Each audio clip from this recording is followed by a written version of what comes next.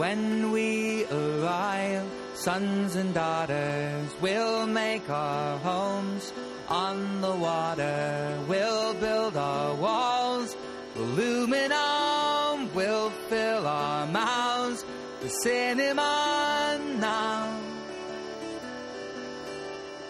Hey everybody, welcome to Like David Project. This is John Campbell.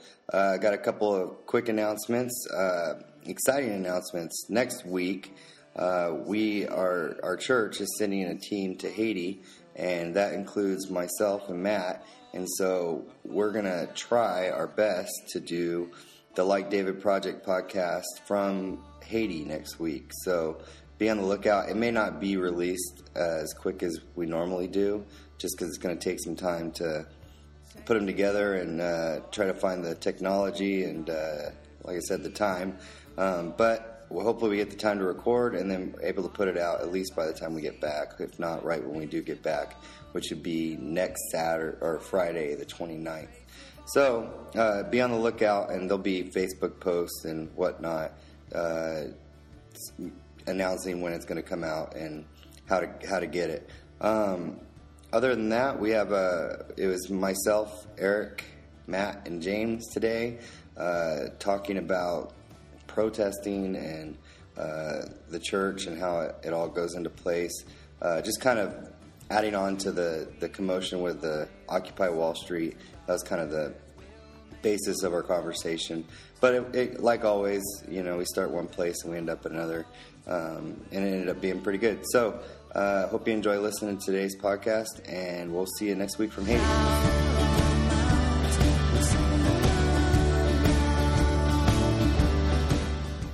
So this week during service, I noticed a couple times that you, Matt, mentioned that, I'm not sure to quote correctly, but you mentioned protesting, or we're kind of alluding to protesting like we don't need to. I can't remember what he said, but something along the lines of waste our time, out there yelling and screaming with signs and whatnot. My question is, does that mean that a Christian can't protest? And did you mean something by that more than that? Yeah, it was a pretty offhand comment, and I know that a couple people have asked me about that. I don't think I used the term "waste my time protesting," but I think that might have been what I was hinting at. That there's a lot of, like, this Occupy Wall Street movement. It's taken a lot of time, and I know these things aren't necessary. If you have a cause, it requires an investment of your time to see something happen. Like those protesters aren't going to get anything done by showing up one day and then wandering away the next. But what I was trying to say in my sermon, it wasn't even a criticism necessarily of any particular movement, but we all are in a position right now where we need to take action. My point was, let's take action in the ways that we have been called to take action, which is to love people and to serve people, to be about our Father's business, to have a kingdom mindset. And so that's why I referenced those things, because there are people these days that just want to get up and join in with the movement because it seems fun and exciting. But I just feel like the call on our church is not to get involved in that political debate, but to be about kingdom business. And that should take precedence right now. Does that make sense? Yeah, and I think that came across fairly clear. At least it was clear to me that you were kind of contrasting the heart of the church versus what are some of the other opportunities out there to get involved with things. And the heart of this fellowship, specifically Cornerstone, is, and this point, this part of it you made so perfectly clear and spoke toward, is that we're going to reach out one person at a time, person to person. We're going to find that hurting person, that person in need. We're going to build relationship. We're going to build community through that. And we're going to affect our city in that way. But almost contrasting that against the opportunities to go out and take part in something, not necessarily putting my name on it, but the Occupy Wall Street or some of these other things that come up. Really what's going to be the active function of this church. But in that, at least I walked away feeling pretty confident that I heard what you were saying, what you were getting at. But even with that being said, it did lead to some good conversations between my wife and I. And at what point do we as a church step into a movement of some type, if you will, or and even more than that, when do we allow our political voices to be heard? Should we as Christians? Should we even give time to that? And if so, what should it look like? And those are kind of the discussions that have stemmed from that Message Sunday, at least for us in our home. Yeah. It's a good question. I know that even in Jesus' day there was confusion about it, because whenever he was talking about the kingdom, they all thought it was the expansion of the Roman Empire, that's culturally what was going on and societally at that time. And they thought he had come to establish a new kingdom, which, he was, but they hadn't made the paradigm shift yet in their minds of, the kingdom of God is not at all like this kingdom at all. And I just think that there's always been confusion, and there's going to continue to be confusion unless people stand up and articulate and let people know exactly what they're talking about by defining terms, actions, that kind of thing. So no offhanded comments that are left hanging without much explanation, except it did spark debate, which is always good. Well, what did he mean by that? Well, it leaves an opening for more discussion on it. Yeah. I think it's good. I didn't see it as an offhand comment. I just saw it as, so let's talk about that more. Let's drill down into that some. Should a Christian be So the next question is, should a Christian be involved in that kind of demonstration like the one going on right now? And I would say this. I would say that there are a number of Christians who have lent support and endorsed the Occupy movement. Jim Wallace is one that comes to mind. And he's politically active. He's a little left wing of mainstream for a lot of people, but I believe that he knows Jesus Christ. I believe that he's a Christian. He has endorsed that movement. So no, I don't think it's wrong, and I'll state that. I don't think it's wrong for anybody if they feel that their conscience has driven them to make a stand on something important. I think that they should get involved with something that they think is, that important, that would cause them to make a sacrifice of their time and of their comfort. Not necessarily a bad thing. Yeah. So I think those things are good. But I do believe that we, in this church, we should have a kingdom focus. That's what God is looking for right now from us. And that is not going to be accomplished by joining in with the way that the rest of the world does things. Is that fair to say? I mean, that almost sounds like I'm negating my previous comment that demonstration is not a kingdom-oriented thing. But I would say that's not what this church is called to do, necessarily. It's not a stand that we're going to endorse. I'm not going to speak against it. I'm just going to say that we have a call in our lives to look out for the people that others are not looking out for. I would say it like this. There are certain people that have just that passion and that burning desire for certain issues. The Christian Coalition, headed by Pat Robertson.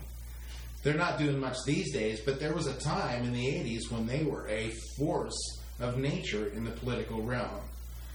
There's been different movements, anti-abortion movements headed by people, and keeping it on the positive spin. I think there are certain people that will become the head of that movement, that will be the main orator or the main vision caster for that movement. And there will be a lot of people that will be involved with that.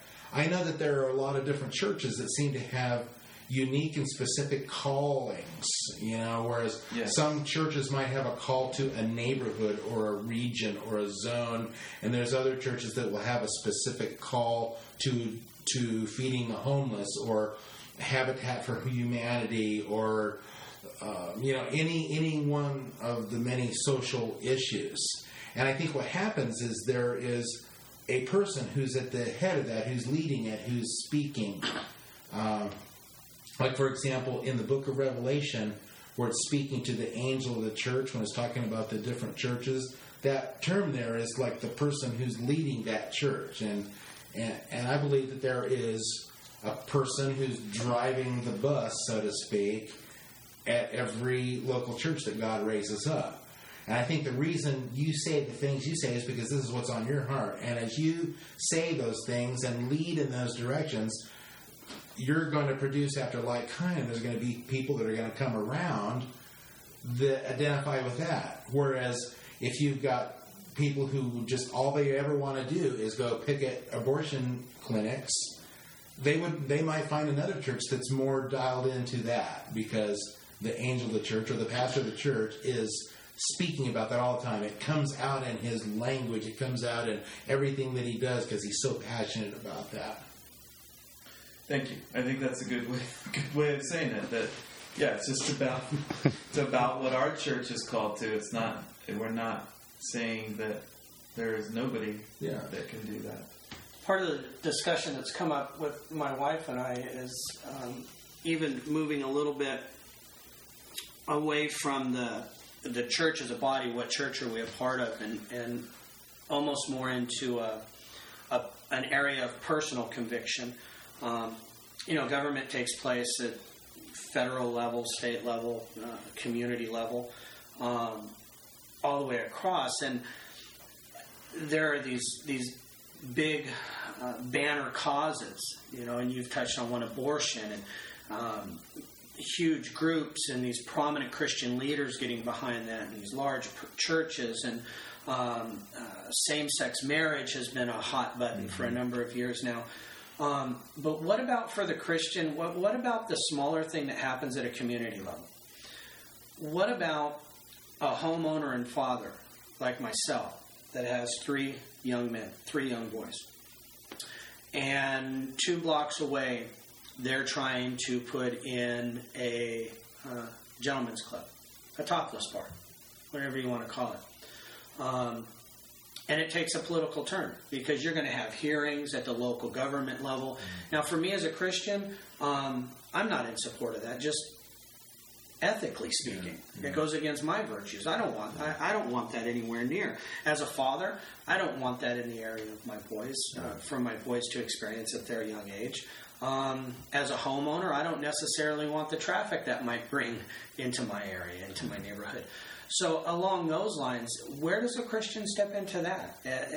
Here I am. I don't agree with what's happening. It's got a political slant to it. How do I step into this? How do I allow my political voice to be heard? And what is appropriate and what is overstepping my boundaries and maybe trying to command convictions in others, if you will? Those are kind of some of the discussions that we've been having. My first reaction would be that's one of the boundaries right there, that if you can feel conviction and you can make it your cause, and if you feel that you have to take action, I think you have a responsibility to do something. But if you then mandate that everybody else should think the same as you, because we're all Christians, that's where you cross a line into making it, and I'm not saying you personally, I just mean that's where a line is crossed in people's lives, to where we begin to make it unclear. Well, this Christian says they should do this, and this Christian says they should do that. Well, can they both be right? Or is one of them wrong? Well, the truth is they can both be right, because they both had the conviction of their conscience for, in a particular area, driving their actions. But then it may not carry over, into the whole population. So it's one of those both and rather than either or versions. Well, I think Paul dealt with that too in Scripture, where he was talking about the meat sacrificed to idols and whether to eat it or whether to not, and not allowing my convictions to become a stumbling block for somebody else. Yeah. It's not a new issue by any means. Obviously, Paul was dealing with it in the church way back when. But So in that particular issue, say you wanted to take action against that gentleman's club being instituted. If you began to make a stand against it, you would find people rallying to your cause. The mistake we make is it's not always the people we want or the people that we would choose to work with. But if you use the people that you discover have the same passion for it and the same desire for it, then you can accomplish something. But if somebody's not on your side, it'll be hard to convince them as well. I just say that that's a mistake we sometimes make. We think that everybody should, or that we want certain people to help us, and we may not get anything accomplished because we're not looking out for the right support around us. The other side of that story, though, is the example of Francis Chan. If you follow him, he left his church a few years ago. Big church, really successful, Southern California. He left his church because he felt God calling him and his family that they had become too comfortable in their large church surroundings. And he spent a while traveling to the Far East, and then recently set up in San Francisco, moved his family to San Francisco, and he has 3 small kids. And not just to any part of San Francisco, but to one of the worst parts of San Francisco, where there's crime and there's sex trafficking and there's drug abuse, and just, inconceivable that anybody would choose to take their 3 small children there. But he felt the conviction that that's what the Holy Spirit was telling him to do, to go somewhere that nobody else would be willing to go for the purpose of the kingdom, and to be an example, to be a light in the darkness. And he is willing to make that stand as an example to every Christian. Not everybody's going to have the same call, but there will be others that will follow that same call. And so they would be willing, even if the Gentleman's Club doesn't get built in your neighborhood, they would be willing to go to those places for the sake of reaching the lost. It's the lost that are in those kinds of establishments that need the kingdom of God the most. And somebody's got to be willing to reveal it to them there. That's kind of just because the line wasn't clear in my head. So, when is it too much, though? When a Christian expects, obviously, it's not appropriate if you had a cause like that to go to your church and be like, okay, you're all with me because this is obviously right, and just assume people want to be with you on whatever cause that is. Obviously, you wouldn't want to go that direction. But when is it too much? Like, when have you put too much into whatever cause you're doing? And when is it not enough? It's just, there's like Egypt with the revolution they went through a year ago or within the year. There's a lot of people that got hurt and literally fought. Were they in the wrong? They're being suppressed. What Christians there, should they embrace that and protest like that, or should they stand aside and let other people do it? Yeah. Well, the same people that were trying to get rid of the governments are now attacking the Christians in Egypt. Right. And do the Christians fight back for their own protection? I think so. Yeah. If my family was threatened, I would do whatever I could. Yes. Mm-hmm. For my family. Yeah. I'm sitting here thinking about this and trying to figure out what it is I'm feeling and thinking inside. And Eric, I like the concept that you brought up of, government works at the national level and the state level and the local government level. And, I tend to boil things down to that grassroots level for my life, just because having spent some time in the past involved with some different movements, quote unquote, and spending a lot of time involved networking with people, reading, studying, going, being there, and at the end of the day feeling kind of empty about it all. Now, years later, I've kind of even changed my view of Christianity some, in that I just kind of have come to the place where I feel like I can do more for the kingdom of God involved at a lower level, or rather than a big movement level. I can be I can do more for the kingdom involved at an individual level, because the kingdom of God is built on relationship. And I would rather, for me, it works better for me to connect with people at a conversational or living level, one person at a time, one family at a time, rather than going and spending a lot of my time marching and protesting and those kinds of things. You know, so I know we've already kind of brought up the idea it's kind of a personal choice. You have to make your choice. And there's some people that are passionate and they're called to that. And I currently am kind of involved in a movement. I believe in a movement that God wants to raise up worshipers and musicians all over the world to sing a new song unto the Lord. And so that's the movement I'm giving my time to, but I'm doing it at an individual level. I'm not really expecting high velocity traffic, you know, at a major, you know, billboards and signs and, you know, 10,000 people marching down the streets toward the National Monument. I'm not sensing it like that. I think it's going to happen more at the micro or macro level, whichever one it is. Micro. Yeah, micro. Getting a ukulele into the hands of someone, getting a ukulele into the hands of another person. And a lot of people around here now playing ukulele. I was thinking about it the other day. I was thinking, well, I did. I got a ukulele, and I started talking about ukulele, and now there's a bunch of ukulele players around. And I talked to 3 different people last Sunday about ukulele, and it's like, okay, so there's some momentum there. Is that a movement? Well, it's a small movement, but it is a movement nonetheless. You know? And so for me, I just get more out of being involved at a smaller level. The days of picketing abortion clinics and stuff, that's not for me. And the people who do, God bless them.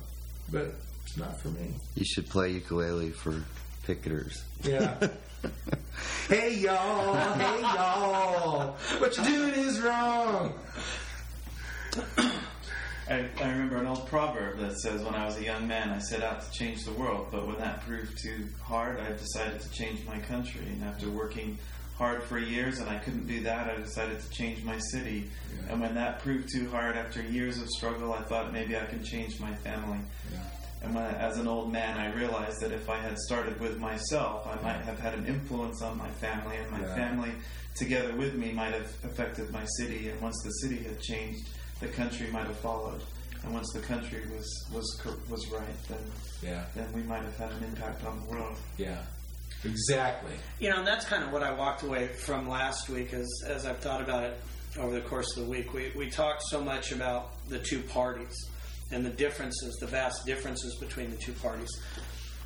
And, you know, how do you possibly change that? Is there an opportunity to change that, knowing that they're not making any headway? Both sides are screaming. Nobody's really pulling anyone onto their side. It just seems that the two parties are going more extreme in a lot of ways. But that left me thinking, how do you bring about change? Really long-lasting, substantial change. And the thing that I came up with, and I think probably as an educator you'll appreciate this, it starts with education. You can't come beating through the doors. There's no amount of picket signs that are going to force somebody into doing what you want them to do. You might be able to manipulate the situation for a little while. You know, if you scream loud enough, some people might do what you want them to until you leave the room, and then that pressure's gone, and they're going to go back to doing what they want to do anyway. Yeah. The real difference comes in, really, I think you just put it well, starting with myself and starting with my family, and you've talked a lot about it too, James, a Christian thinker. Yeah. And even that, it really, when you boil that down, you have to come back to a place of educating or re-educating in some places, and I think that even kind of carries over into this conversation this week. At least for me, it does.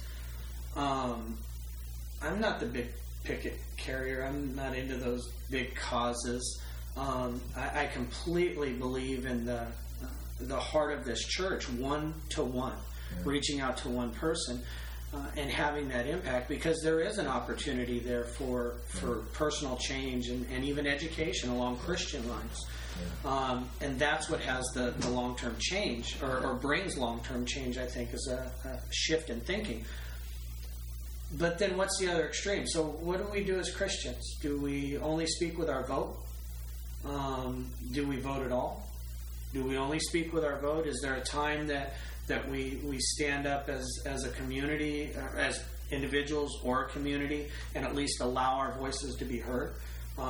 Or do we just wait for all the primaries and for the world to determine who they want to run for office, and then we just put our vote on them if we accept? I mean, where is that balance? What does that look like? Oh, I think that we use our vote to vote for our conscience, for our moral beliefs, for the ethical system that we like.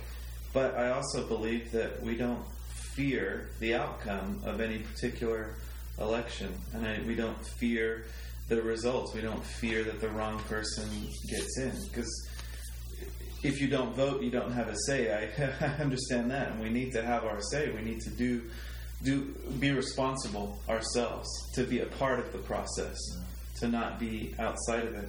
But then we have to be okay with the results. And Christians are not going to get what they think they want all the time. Yeah. We have to have the mindset of God is sovereign in affairs of men and nations. We operate from that perspective, and we do the things that we can we have a responsibility as a citizen of the United States, a democracy, to vote. So we should exercise that right. We should be able to do that. But unfortunately, we're talking about movements like Occupy Wall Street, and so we've brought up some of the other hot buttons over the last 10, 20 years in Christianity that have galvanized people. And it's really done a lot of harm. I mean, if you look at it from the idea of galvanizing positions and pitting people and causing division, the Bible's very clear about not causing division, but it's caused a lot of division. And because it always attracts a human element when there's that crowd psychology that pumps in sometimes, and people will not be acting under the influence of the Holy Spirit of God, but under their own flesh, and they'll do things like shoot doctors in the name of God, and there's just all kinds of craziness that happens in that kind of a movement. And if we're thinking long range, if we know that the kingdom of God is advancing slowly but surely, like leaven in a loaf, when we're aware of that and we become aware of our own responsibilities, hopefully we won't become an old man until we figure out, wow, if I had changed myself, I could have changed my family, and my family could have changed those around us. Hopefully we'll get to that faster. Yeah. Because right now in the whole, Occupy, all that kind of thing, it's like whoever speaks the loudest and the longest wins. Yeah. And that's not the kingdom of God advancing, because my sheep hear my voice. I think there's a gentle stream of the Holy Spirit that speaks in such a way that someone cannot be a Christian, but the truth of God just goes right into their heart as you're just talking and sharing and fellowshipping, and it's the Holy Spirit that draws men unto Himself, not movements. You don't necessarily at that point have to move under the banner of a Christian movement. Yeah. And I think there's some fault in saying what should we do as Christian, or saying our vote or something like that, because we need to recognize that it's not a unified thing. I mean, there are things that are, according to the Bible, right and wrong and undisputable, but there's a lot of different viewpoints even within Christianity. So it's hard to speak. How can we speak for everybody and say this is what you have to do? And that's why it doesn't mix when you're talking about politics sometimes with Christianity, because there's so many different viewpoints within Christianity on a lot of things and when you talk for somebody or say this is what you should believe, or this is what you should do. Not only is that wrong, but then you're also offending that person for what they believe in, potentially, too. Can I give you an example of that? And I'm sorry to make it political again, but I read a really interesting op-ed piece on CNN.com today by LZ Granderson talking about, in the Republican primaries, at least 3 of the candidates, and if I get it correct, I believe it's Herman Cain, Rick Perry, and Michelle Bachmann, but it might have been one of the others, and I apologize if I get it wrong. But all 3 of those candidates have very publicly said in their campaigns that they felt God has told them to run in the primaries. So LZ Granderson's point, which I thought was fascinating, was how do we handle that? How do we handle that these 3 people? Because the assumption is, well, if God told me to do it, then I'm going to win. And so his point is, how can they all win? Well, on the outset, and he didn't mention this, I thought, well, God might well have told all of them to run without the promise that they would all win to begin with. They were all necessary as part of the process. But the implication behind their statements is that I am the chosen candidate almost, and it's really a political ploy dressed up as a Christian statement because you're trying to garner support for yourself. And that was his criticism of those statements. It seems just like a cheap trick to say that God has told you to run because you're hoping that all those Christians will say, oh, well, he's a good Christian, I'm going to vote for him. But we can all see the real danger in making that statement, especially if it is for political purposes. And he likens it to athletes on opposing team both praying for victory. Yeah. That's what I was going to say. Both football teams always pray. Yeah. And I thought that hits it right on the head there. Yeah. And what it all comes down to in the end is a misconception about God and how God operates and how God speaks to us and what God's purpose is for our life. Because God, my first point is really the truth.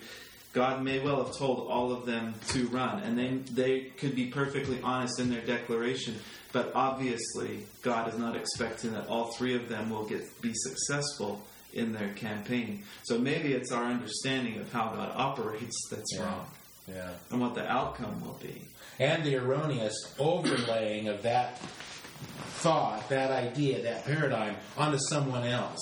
Yeah. Or trying to create something that's not there. Yeah. We were talking about the implication that a vote for them is a vote for God's chosen candidate. I mean, Herman Cain even used language saying he felt like God called him like Moses to lead the people. Well, that gives a pretty good indication of what he feels like the outcome is going to be. Yeah.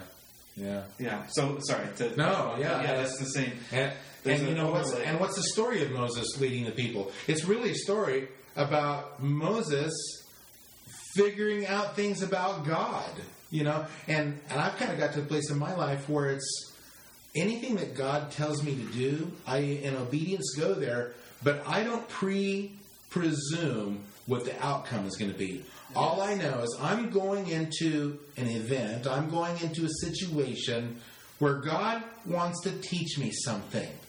And if I'm aware of that, I know that He's going to teach me and train me for righteousness, for His sake. He's going to develop perseverance. He's going to, all the fruits of the Spirit, He's going to develop those things in me.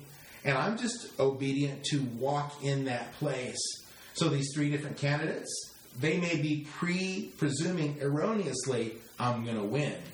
When in actuality, God did speak to them and said, I want you to run for it because I got a lot of pride I got to get out of you. I got a lot of haughtiness I got to get out of you. There's things in your life that I'm going to bring to the surface and expose, and I'm going to speak to you about them, and if you don't get them done privately, I'm going to take it into a public forum because I love you so much and care about you so much that I want to save you from that. It's just like... You're going to be broke. Take all your money away. Well, there's such a fine line between faith and presumption, I think.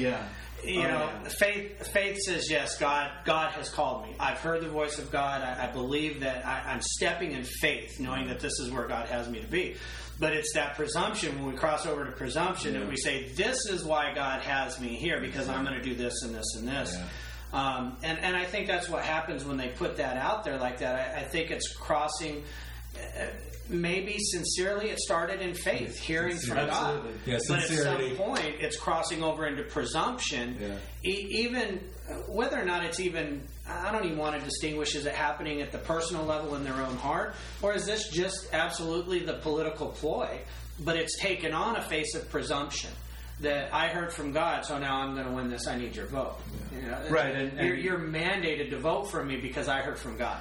And this columnist identified the presumption because it's like these people are implying that they need your vote because they're God's choice. But then you're trying to figure out which one is the right one. So. And the sad part is there will be a lot of people like sheep being led to the slaughter who will go do it just because that was said, because they're not Christian thinkers to be able to figure out on their own, hey, God bless that brother for doing that and feeling and sensing that, and you go for it, but I'm going to pray and seek the Lord, and God's going to give me a sense and a feel for what I'm supposed to do in the voting booth or at the societal level or governmental level or family level, wherever. Yeah. If God wanted to pick somebody for a primary and wanted everybody to vote for him, he would make it known himself. He doesn't need that person to tell him God told him. It just seems ridiculous to me. Well, and to augment that thought, he never would, because he doesn't care. Exactly. God does not care about politics at all. Jesus made that pretty clear. Render Yeah. unto Caesar Yeah. what's Caesar's, Yeah. render unto God what's God's. Yeah. Yeah. I was going to ask, and I'm asking a lot of questions today because really this has been an area of thought over the last couple of weeks. It really has. As I've said, it's spilled over into conversations with my wife and I, and even some other friends, and we're just trying to figure out. We're kind of killing some sacred, some religious sacred cows in our lives, if you will, and redefining some things and thinking through some things as Christian thinkers and realigning ourselves in places where we feel God would have us to do that. This has been a huge area for us politically. I know I alluded to it last week that I was the staunch Republican, and my wife even led in this. All of a sudden, she was identifying herself as an independent, not because she identifies with an independent party, but because she is more of an independent Christian thinker, has grown in that. And I've come along and let some of these types of things we're talking about today, and these party politics and this hard line, allowing somebody else to dictate the movement, if you will, moving under the banner of a movement. Yeah. And so I'm asking these questions more because I'm going through this thought process. And my next question was going to be, do Christians even have a place in Washington? Really? And John, I think you kind of answered that for me, before I even got to it. And you brought up a really good point that I just kind of want to bring back to the surface, and that is, when these groups go into Washington or wherever they may be, whatever their platform is, but I guess we're talking politics, so we'll talk there. And they come in as the Christian voice. This is the Christian voice. That can create problems for me, and I never realized that. If there are some differences, doctrinal differences, theological differences, whatever the case may be that I have personally, but they're out on a platform nationally saying this is the Christian way, this is the Christian belief, this is what the Christian vote says, and now I've got somebody coming to me and I'm saying, hey, I don't necessarily agree with that. I'm not a part of that group, I'm not a part of that movement. Well, you're a Christian. That's the Christian vote. And I think that's an inherent problem.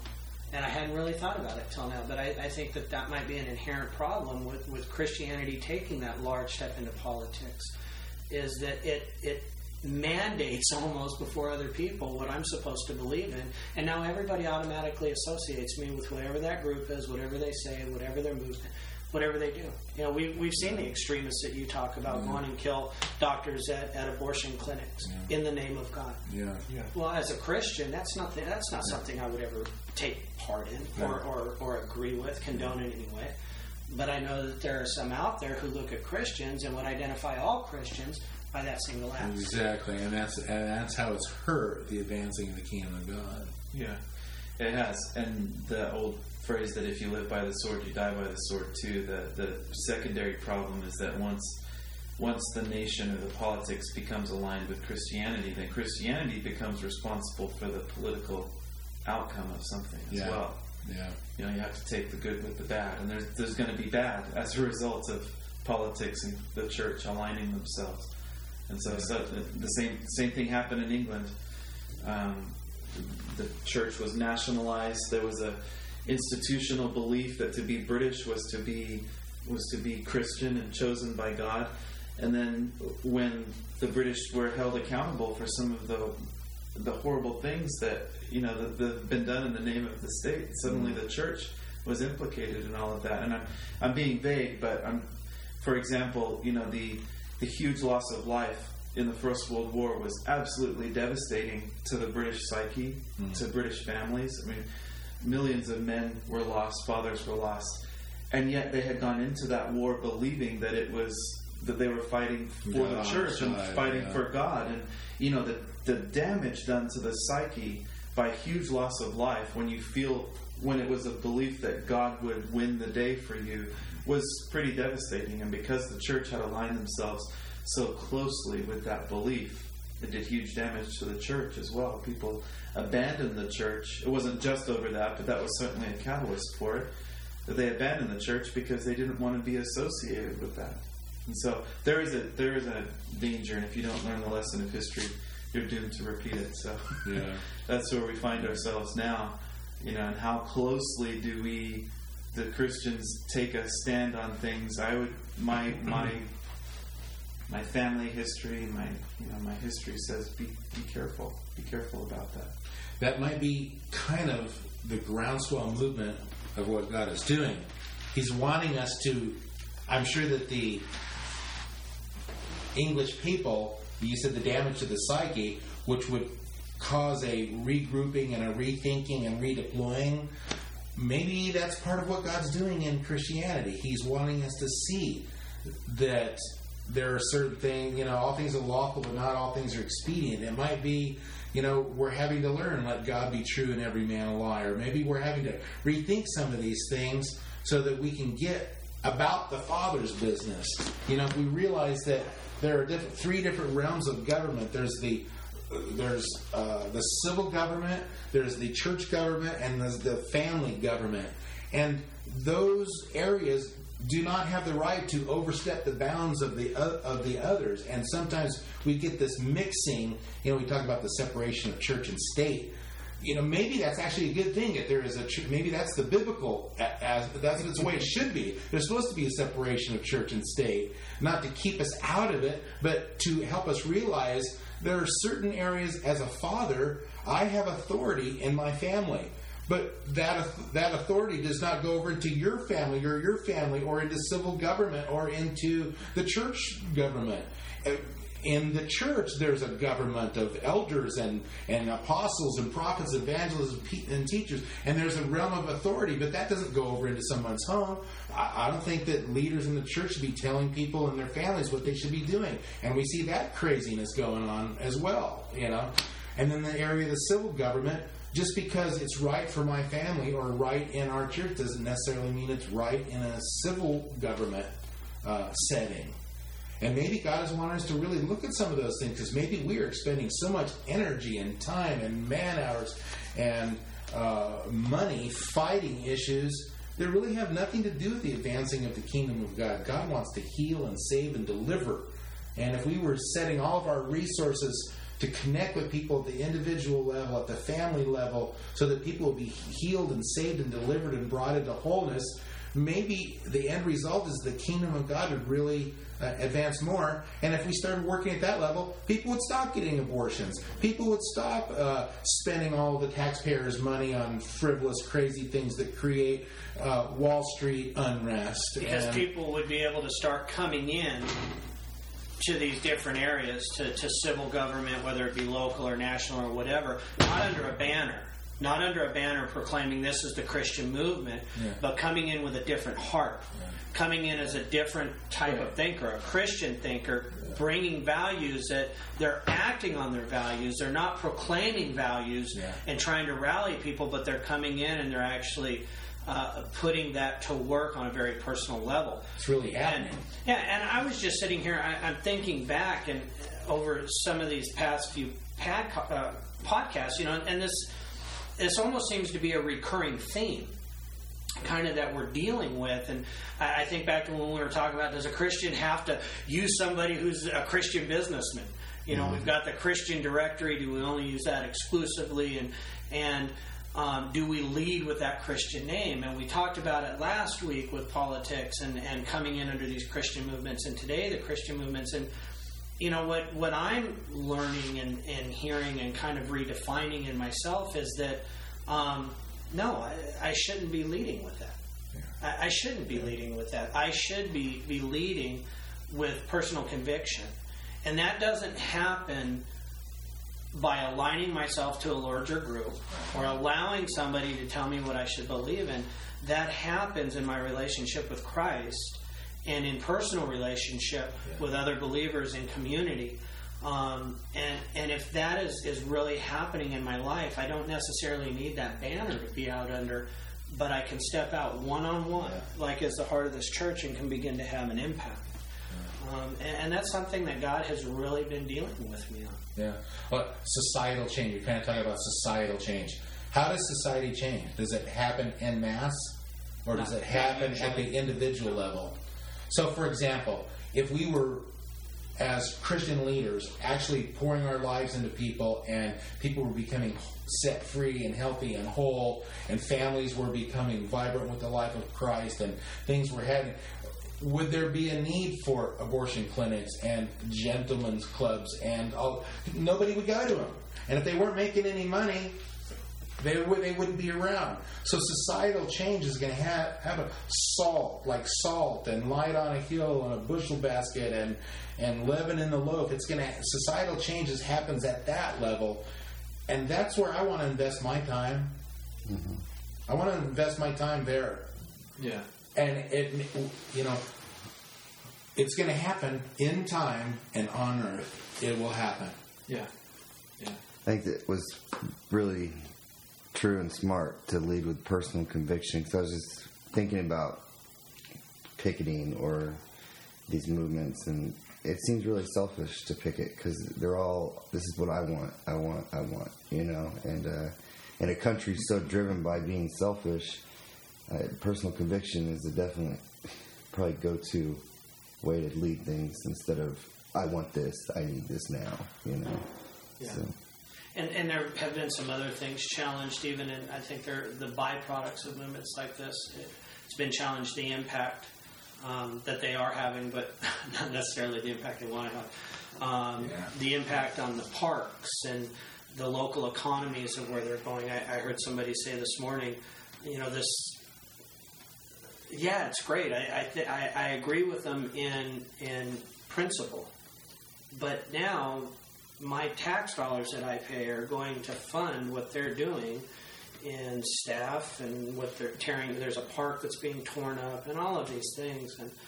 And so I think that just goes on. That selfishness moves on. We can get so caught up in the cause that we can step into becoming very selfish and having an unhealthy impact on others around us and never even give that a second thought because we're so wrapped up in what we want through the movement. John, I think you've put your finger on the pulse of something here. Selfishness. Truly a kingdom subject understands I have no rights. And picketing and a lot of the crazy stuff that goes on out there is asserting our rights. And as a citizen of the kingdom, we lay down our rights. We sing that song about I'm giving up my rights. I surrender. Mm-hmm. And I think the more as we mature as Christians and as we press into the Holy Spirit of God, I think the more we realize at a family level, as fathers and husbands, as church, community people, the more we lay down our rights and not assert our rights, but yield and surrender to those that are around us, our families, our children, our wives, our brothers and sisters in Christ. That breaks down all those barriers, and that's one of the reasons the kingdom of God looks different. than every other kingdom. Because there's not the assertion of rights. There's actually the assertion of, I have no rights. And the assumption of responsibility. Yeah. Godly responsibility, which Yeah. I shared something with Matt after first service yesterday, and I went back and was spending some more time in that scripture. But that's kind of what I was pulling out of it. You know, in 2 Corinthians, God said that He takes care of us and ministers to us. Matt was talking about the mandate to go out into the world. And He comforts us so that we can comfort others in the same way that He's comforted us. And there's a mandate in there. But in that, and what I was getting from that yesterday afternoon, as I spent some more time in that scripture, is the responsibility. And, as long as we're hanging on to our rights, I love that you really focused in on that. As long as we're asserting those rights, I think it's kind of hard to step into the responsibility. What is, or at least leads me to question, well, what is my real responsibility? Yeah. Is it my responsibility to go out and dictate how everything should be? Or is it my responsibility to lay down my rights and to allow God to use me where He would have me? Just use a real-time example. You brought up the idea that they're building an establishment in your community that you don't want your kids to be around, and it's like, so if you apply some of what we're talking to that scenario, you might get better traction sitting down with your boys and talking to them and letting them hear the heart of the Father for respecting women and their mom and just how to deal with things in their lives as men and young men, and you might get much more traction in the lives of human beings than going down and joining a protest movement and standing out in front with signs, this is Satan's pit, or you know what I mean? Ban the abomination. Yeah, exactly. That is a perfect example. Well, I do want to go on record as saying that was completely fictitious. I pulled it out of the air. It's not really hypothetical. It's not really happening. But those are the types of things we hear about in local news all the time. Okay, then hypothetically, you'll have more of a chance to change the world operating at the family level, and the areas of influence are that like throwing a rock in a pool and the rings go out. That's the area of influence that we have as well. And what has the greater value? I guess telling somebody what not to do, or showing them the better way of what to do, and teaching that and instilling training, that, reinforcing modeling, living it yourself, living it out, overcoming the temptation, overcoming the sin, overcoming the fear, rather than avoiding. Or separating or isolating. Yeah. Or mandating the world the way I want it to be, so I don't have to deal with that. Demanding things our way. Yeah. Most of Paul's pastoral letters in the New Testament really can be approached from the perspective that we're saying, that he begins by sharing the right way to think about things, the right way to think about God, the right way to think about your relationships. And then the second half of the letter will be the application of, once you've thought correctly, this is how you'll see it in the relationships around you and in the things that you do. So awesome. You can break down a lot of his letters that way, that right thinking will dictate right action on people's parts. Yeah. When we arrive, sons and daughters, we'll make our homes on the water. We'll build our walls. Aluminum will fill our mouths with cinema now.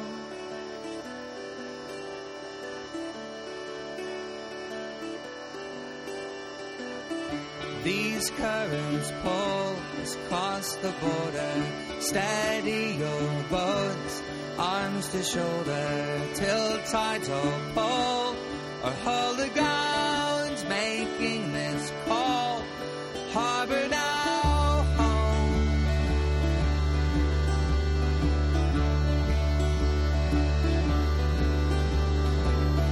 Take up your arms, sons and daughters. We will arise from the bunkers, by land, by sea, by dirigible.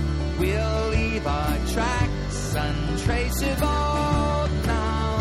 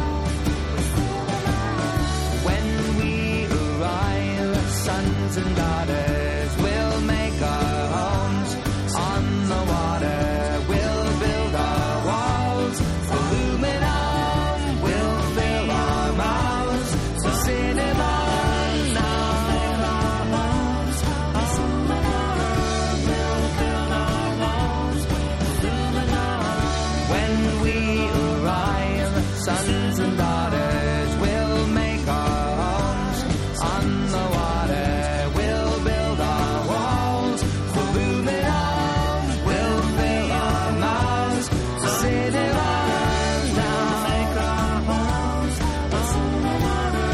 We'll build our walls for booming homes now.